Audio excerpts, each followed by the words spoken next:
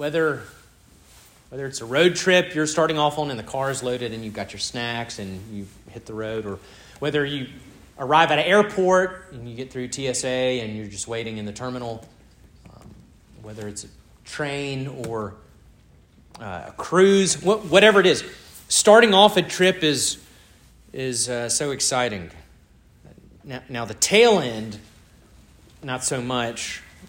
You're tired. Maybe you've spent too much money. You're just ready to get home. No stops, pedal to the metal, straight to the house. But beginning a trip is exciting. I hope you're excited as we begin this missionary journey of the Apostle Paul and Barnabas. Now, if you're familiar with the life and ministry of the Apostle Paul, you'll know there are 3 missionary journeys in which Paul goes out to evangelize and preach and train. He's planting churches, training leaders, and he's doing so all over the eastern and central Mediterranean region. And last week we saw the start of this first journey. Paul and Barnabas and John Mark get in a boat, and they sail from Antioch in Syria to the island of Cyprus. And there they preach, and the proconsul, who is essentially the Roman governor of Cyprus, comes to faith in Christ. Well, today we're going to see this group leave Cyprus, and they're going to sail north to the mainland of what we would call modern-day Turkey.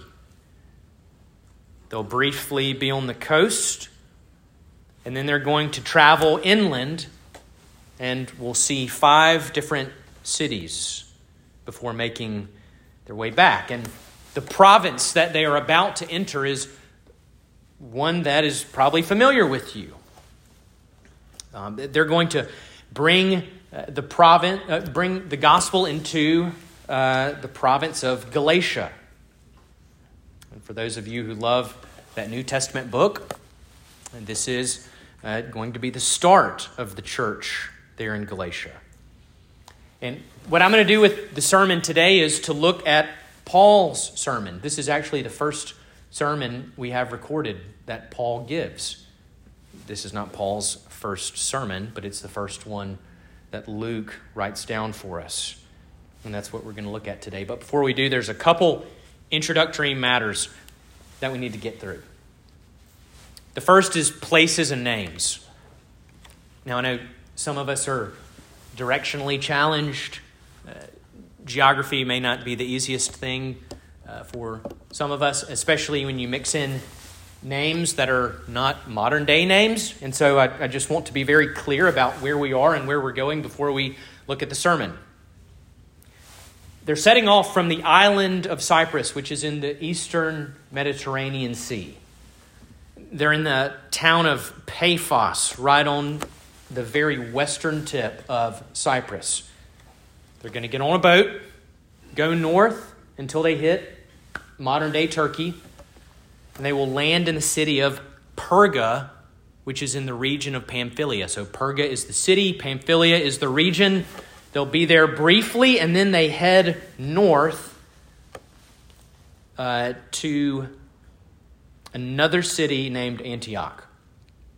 Right? We all know it is very possible for for places to have, or cities to be named after one another.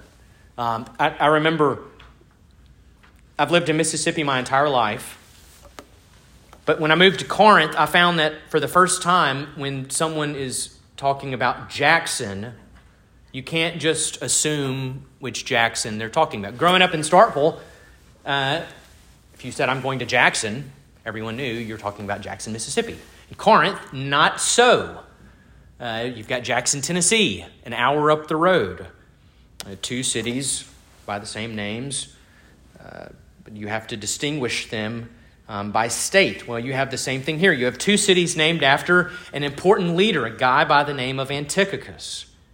You've got Antioch in Syria, 3rd largest city in the Roman Empire after Rome and Alexandria. And then you have this other Antioch, which is in the region of Pisidia. It's a smaller city in the mountains, and that's where they're headed. So they leave the coast, head north into the mountains to Antioch in Pisidia. Second introductory matter is that we see John Mark leaves them. And this is John Mark, Barnabas' nephew. John Mark, who came along with them to assist them from Syria. This is John Mark, the same person who, under the inspiration of the Holy Spirit, writes the Gospel of Mark. Once they reach Perga, he leaves them. Now, we're going to come back to this in Acts 15, so I'm not going to say too much today. In Acts 15, Paul and Barnabas have a disagreement, and they split and go separate ways. And that's over John Mark. And there's lots of speculation as to why John Mark leaves. Again, I'm not going to spend much time here, but one of the most convincing arguments I've seen is that he was not comfortable with the shift in leadership. Up to this point, you've been seeing Barnabas and Paul, Barnabas and Paul, Barnabas and Paul. But now it's Paul and Barnabas, Paul and John Mark's uncle. Maybe he had a problem with that. We aren't sure, but we do know that he leaves them. And we know that Paul was not happy about this. He viewed John Mark as a deserter, which is why he does not want to partner up with him again in Acts 15. So isn't this a humbling reminder to us? We can get so frustrated as we work together as the body of Christ. Isn't it a bit, we might find it surprising that even folks the likes of Paul and Barnabas, their journey is not without trouble. So John Mark heads back to Jerusalem, and Paul and Barnabas take the road and begin to climb an elevation up to Antioch in Pisidia, and there Paul is invited to preach. We're going to look at that sermon, but before we do, let's pray together.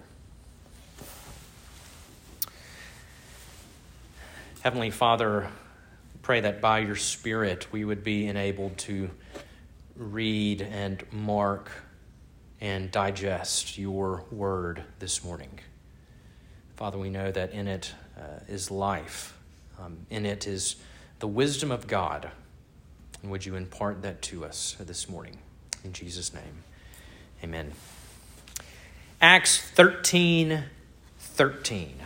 We'll read verses 13 through 42.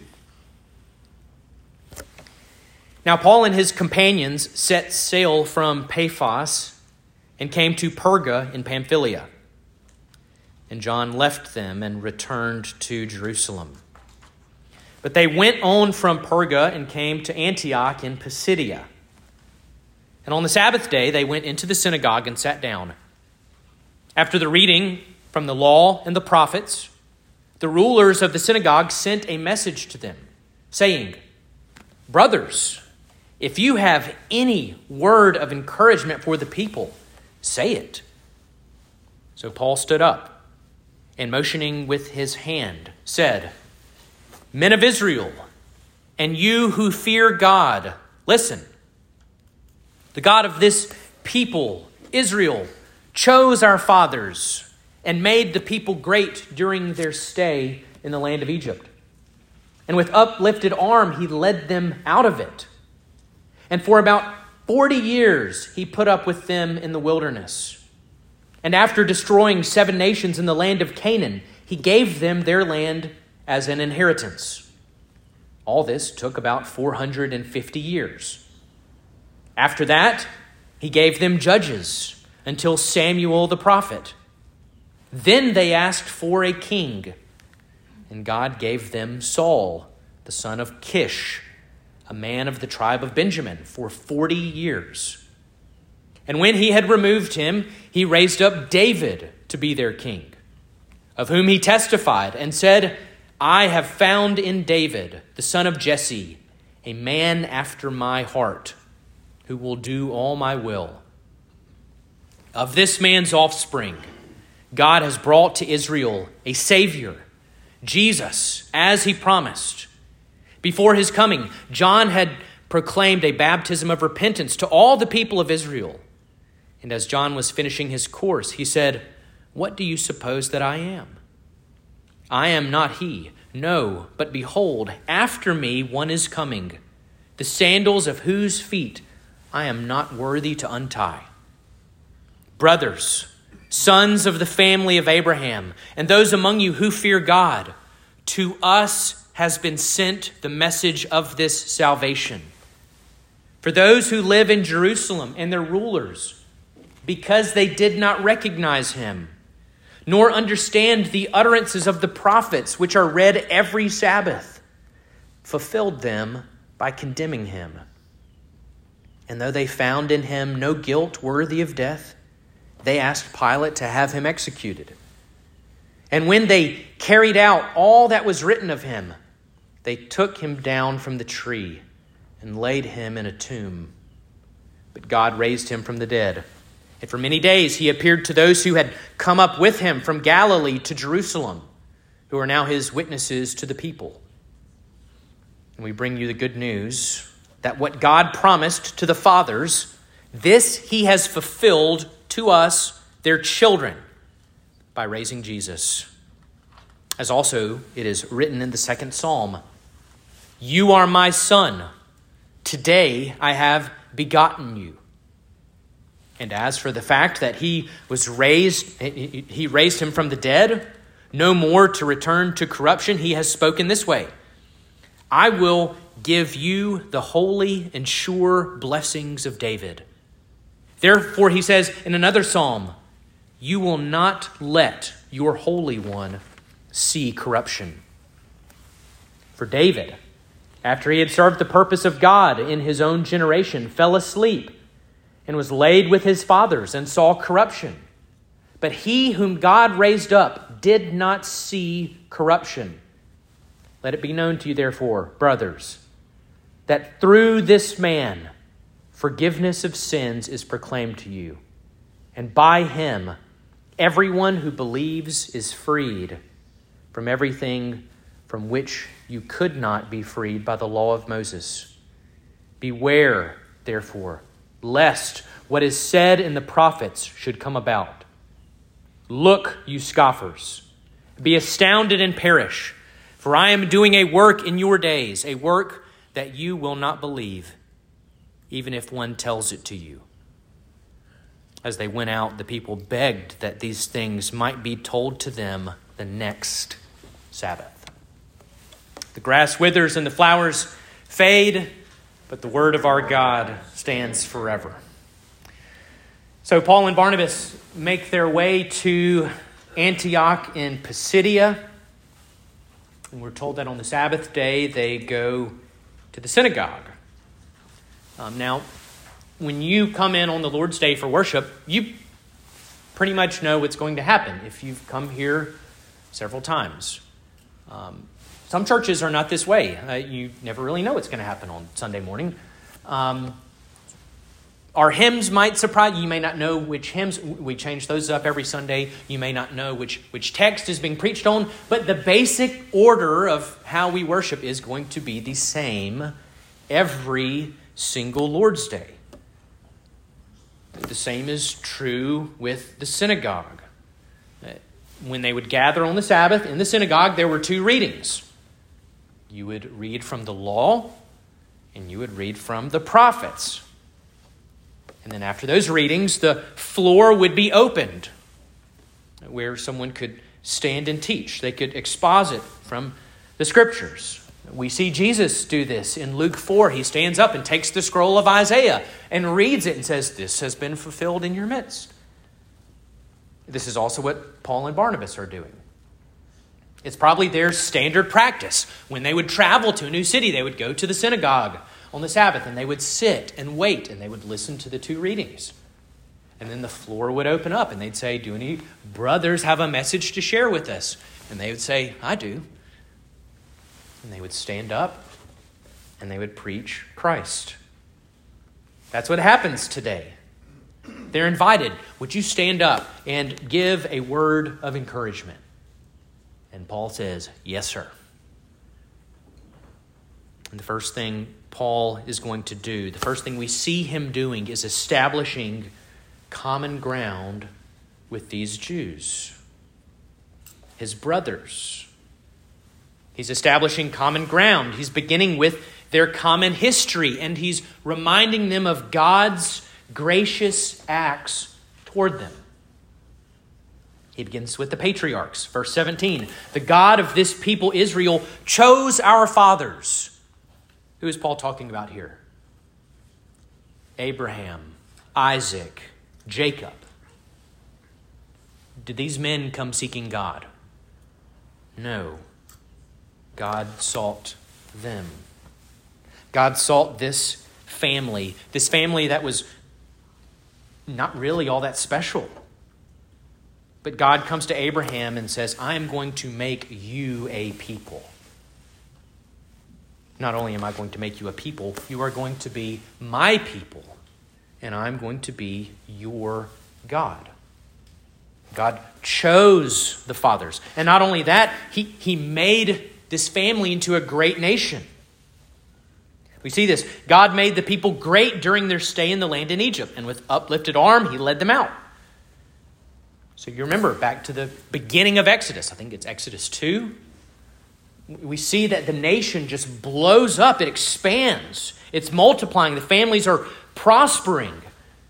And Pharaoh is insecure by the growth of this people. And he says, let us enslave the Hebrews, lest they overrun the nation and we Egyptians become a minority in our own country.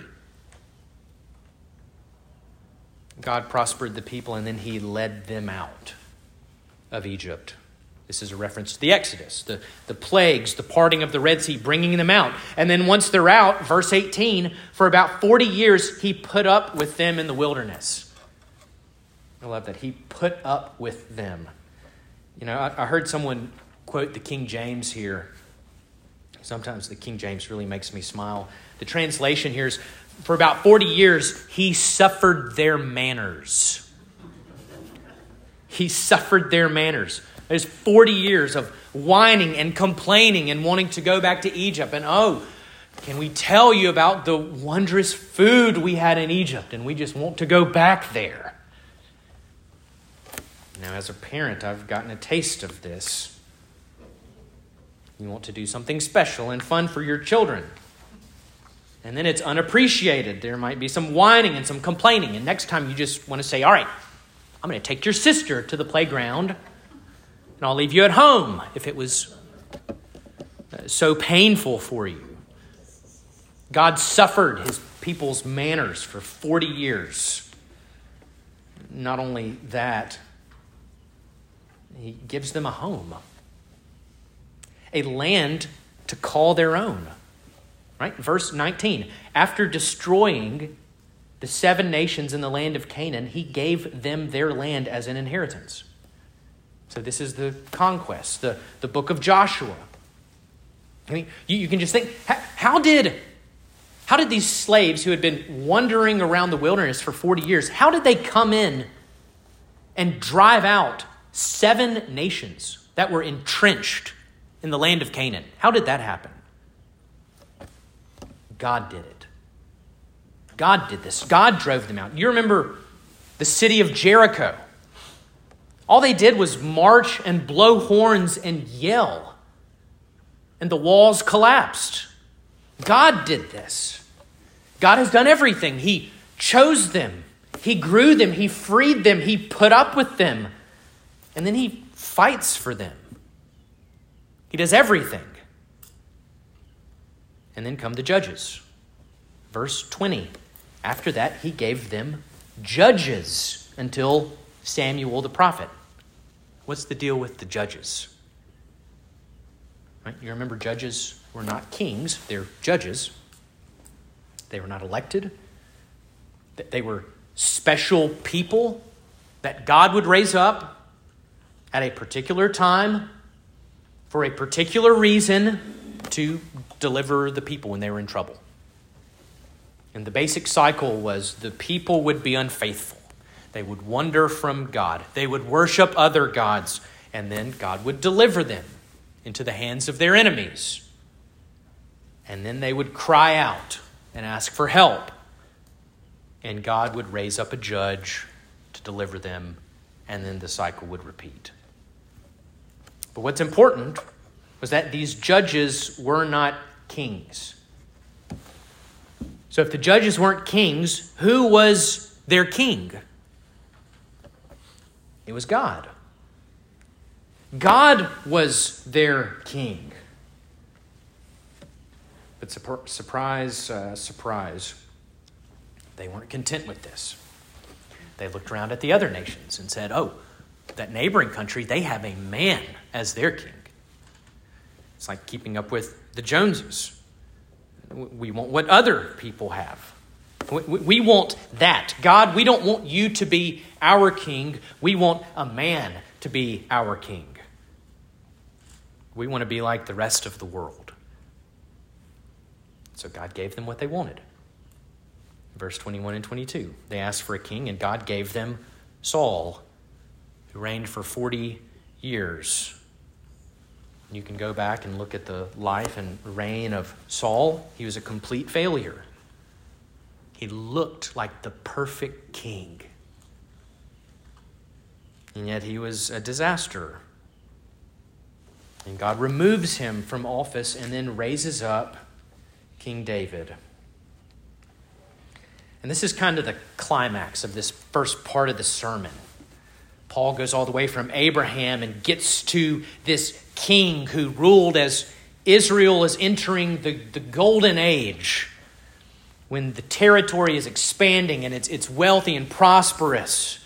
This warrior poet who is leading them, who's described as a man after God's own heart. This is the same king, King David, who God will come to and promise and say, one of your descendants will sit on the throne forever. And of course, we know David has his grievous failures. They're well known. But despite those sins, the Lord saw David's heart, knew that he loved to do the will of his heavenly Father. And so the people, these Jews in the synagogue, would have looked to David as a model. He was a model of the great king that would come. This is the foundation Paul is laying. He's establishing this common ground. Remember God's saving acts. God did this. He did that. He chose, he saved, he delivered, he patiently endured, he fought for, he gave King David. Our history can only be explained by the gracious acts of God. And at this point, everyone would be in complete agreement. Paul would have gotten hears from the back row, and someone would say, amen, or preach. He's got the common ground. But he can't stay there. He's got to show them what all this family history is pointing towards, or who it was pointing towards. Who is the greater son of David? Paul's going to have to leave this common ground. And when he does, it's inevitably going to be controversial. I read Dr. Albert Mohler made a comment, and he said, common ground only serves as a launching pad, not a place of rest. Common ground is a launching pad, not a place of rest. You know what that means? We can't be content to simply find common ground with a person and just stay there. You know, I think so much of our conversation today is just trying to find places in which we can agree. It could be for various reasons. Maybe we don't know our position enough, well enough to defend it, and so we'll just settle with common ground. Maybe we don't want to be offensive, or we don't want to make people mad, and so we just find common ground and stay there. Maybe it's just kind of the postmodern influence. That postmodernism says there is no truth. You have your truth and my truth, and you believe what you want, I'll believe what I want, as long as you don't hurt me and don't infringe on my rights. We're okay. And we're just content to live on common ground. And I think that's got to be the case with politics. If you're going to get anything accomplished, you've got to find common ground. But when it comes to issues like sin and forgiveness and a holy God, we can't be content to stay on common ground. We can't be content to just merely find places where we agree with people who are apart from Christ. We can't be content to say, we'll agree to disagree with those who are still in their sin. Common ground is a good place to start, but we can't stay there. We have to, like Paul, point them to the one and only Savior. And again, leaving common ground will be controversial, but it is loving. You see, Paul over and over again says, brothers, brothers, brothers. These are his people. He loves them. We see that elsewhere in his epistles. He has great love for these people. He wants them to come to know Christ. He's not speaking to them from a point of pride or I've figured this out. I've reached enlightenment and y'all are still struggling in ignorance. No, he loves his people and he's leading them to the Savior. He's got to show them what their common history was moving towards, the man Christ Jesus. He says, I'm going to show you the one that you've been longing for. His name is Jesus. We see this in verse 23. Of King David's offspring, God has brought to Israel a Savior, Jesus, as he promised. Again, God is still working. Who brought Israel a Savior? God brought Israel the Savior. Israel did not find the Savior or discover the Savior. He goes on, John the Baptist announced his coming. These people probably would have been familiar with John the Baptist. John the Baptist was a big name. He was a famous name, and yet what does he remind them of? Something John the Baptist said. That the most menial task that the lowest servant in the house would do, the lowest servant in the house would get on their knees and untie the sandals of the master of the house. And John the Baptist says, I am not worthy to untie his sandal.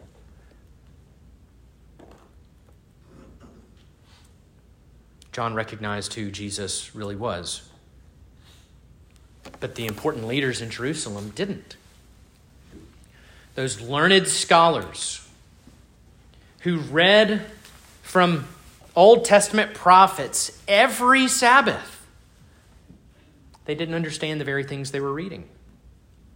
They couldn't recognize the fulfillment of those readings, even when the fulfillment was standing right in front of them. And unknowingly, they actually fulfilled the words of the prophets by condemning Jesus Christ. They fulfilled every word by having him killed. They crucified him. They laid him in a tomb. What does Paul say? He does not stay in the tomb. God raised him from the dead, and for many days he appeared to those who had come with him from Galilee to Jerusalem, who are now his witnesses. He's saying, guys, brothers, David and Solomon's reign isn't the golden age. It is not the climax of your history. This is the greatest. The death, burial, resurrection of Jesus Christ, the kingdom of God that he has inaugurated. This is the great event that the entire history of Israel has been moving towards. All of God's gracious acts of the past have been moving towards this one person. All promises are fulfilled in him. And then Paul quotes several Old Testament scriptures. He goes to Psalm 2 and he says, Jesus is the one. He is the exalted Son of God that Psalm 2 is speaking of. He is the one who has received the holy and sure blessings of David. He is the one, he is the Holy One who did not see corruption. You know, where are David's bones right now? Where are David's bones? They're dust in the Middle East. Where's Jesus? His body laid in the tomb for 3 days, and it never began the process of decomposition. Never. Lazarus was in the tomb for 3 days. John 11. He's in the tomb for 3 days. And again, to go back to the King James, he stinketh. Why did he stinketh after 3 days? His body began to see corruption. But Jesus' body never did, all because of the promises of God. And I want you to notice something here. Paul is laying out a history. He's beginning with Abraham and coming all the way to the present, and he's pointing out these historical events. The calling of Abraham, the growth of the nation, the deliverance from Egypt, living in the wilderness, the conquest, the judges, the kings, the life of John the Baptist, the trial, crucifixion, resurrection of Christ, which was witnessed by over 500 people. All of these are historical events. Paul is not coming to them and telling them some new philosophy. He doesn't have some new theory that he's presenting and wants them to adopt. He's telling them what has happened in time and space, all the way from Abraham to the resurrection. Now, I've got a quote here that's, I think, an important application for us to remember. It comes from James Montgomery Boyce. I'm going to read it slowly. Listen to this quote. Christianity is not just a philosophy or a set of ethics, though it involves these things. Essentially, Christianity is a proclamation of facts that concern what God has done. We've seen that, haven't we? Boyce continues, that is why Christianity is not malleable. Sometimes people try to remake Christianity, thinking a new version might be more acceptable to our contemporaries. But this does not work. And the reason it does not work is that whether we like it or not, Christianity constantly brings us up against the facts. Rather than trying to change them, we have to learn first to conform our thinking and conduct to these facts, and second, to proclaim not our own ideas, but these very facts to other people. End quote. I love that description. Christianity is not merely a philosophy or set of ethics to live by. It is a proclamation of what God has done. Christianity is not just about a man named Jesus who came and said, "Be nice to people." It's a message of what God has done in history, and because of that, it's a message we can't change. So Paul lays the common ground of their shared history. He builds off of that common ground and shows them the fulfillment of all the promises of God in Jesus. And then we get to verse 38. Let it be known to you, therefore, brothers, that through this man forgiveness of sins is proclaimed to you. And by him, everyone who believes is freed from everything from which you could not be freed by the law of Moses. So through this man, Jesus Christ, there's forgiveness of sins. What frees you from your sins is not your strict, faithful adherence to the law of Moses. It's believing in Jesus. Paul is speaking to a room full of people. who were very much like ourselves and our neighbors, folks who were hoping that they could be good enough to be okay with God, hoping that they could follow the rules and be a good person, and this would free them from their guilt. But Paul says freedom doesn't come through the law. The law, in this sense, is more of a check engine light. It's going to flash and tell you something is wrong, but it is not going to fix what is wrong. You need a Savior. Later, probably writing to the same people, the Galatians.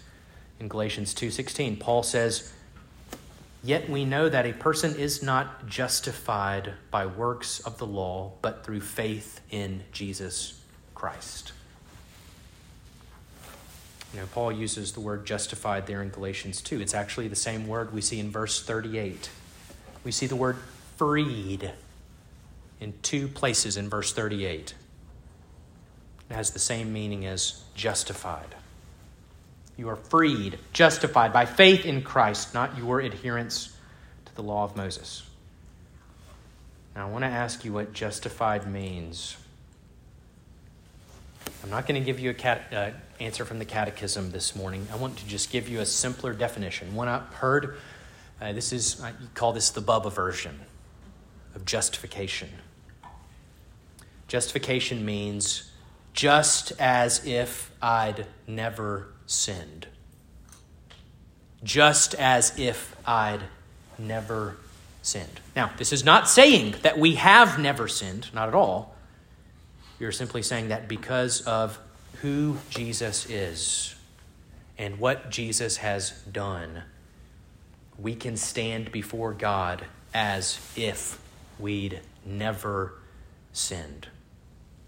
When you think about the insert we had in our bulletin today, I believe that God, because of Christ's satisfaction, not my adherence to the law, not my faithfulness, not my obedience, not my good works, not my honesty, not my commitment to my family, because of Christ's satisfaction, will no more remember my sins, nor my sinful nature, but will graciously grant me the righteousness of Christ, that I may never come into condemnation. Paul stands before them and says it's by faith in the Lord Jesus Christ, not the law, that we are justified.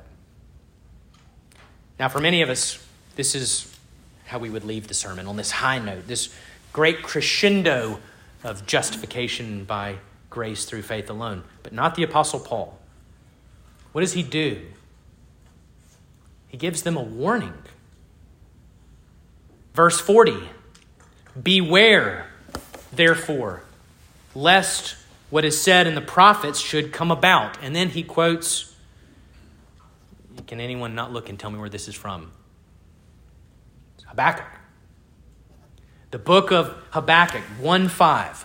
Look, you scoffers, be astounded and perish, for I am doing a work in your days, a work that you will not believe, even if one tells it to you. You know what Habakkuk is talking about? He's living prior to the destruction of Jerusalem. Jerusalem will be surrounded and destroyed by the Babylonians. They will surround the city. They will shut it down, starve the people out. The book of Lamentations comes from this time. People are so desperate, they're eating horses' heads. The head of a horse cost a year's salary. That's how desperate the people are. And eventually the Babylonians come in. Many people are killed. The rest are hauled off into captivity in Babylon. And Habakkuk is writing this warning before the destruction. And this destruction comes in 586. So here's Paul's application. It applies for us as well. Paul is saying, if God would send the Babylonians to judge the unbelief and the idolatry and the faithlessness of his people, if he would allow Jerusalem to be completely destroyed by these pagans, if he would allow his temple to be destroyed and ransacked and have all the precious things in the temple brought back to Babylon, if he would allow that to happen to those who were his Old Testament people, will he not do the same to you living in this time? If he will punish those who spurned his prophets, what will he do to those who spurn his Son? Don't reject his grace. Don't reject the provision he has made for you in Jesus Christ. And I want to end with Psalm 2, which was quoted earlier as an exhortation for us. Serve the Lord with fear and rejoice with trembling. Kiss the Son, lest he be angry and you perish in the way, for his wrath is quickly kindled. Blessed are all who take refuge in him. Let's pray. Father God, we ask that you would give us eyes to see and ears to hear the truth of what you have done and what you are doing. Would we not presume upon your grace? Would we not presume upon your kindness and think, oh, the grumpy Old Testament God is gone. Now we have a nice God of love who really doesn't care how we live or what we believe. God, we know you are the same yesterday, today, and forever, and we stand before you uncondemned because of the work of Jesus Christ on our behalf, and that alone. Father, would we flee to him? Would we kiss the Son? Would we take refuge in him that we might know peace and life eternal? We ask this in Jesus' name. Amen.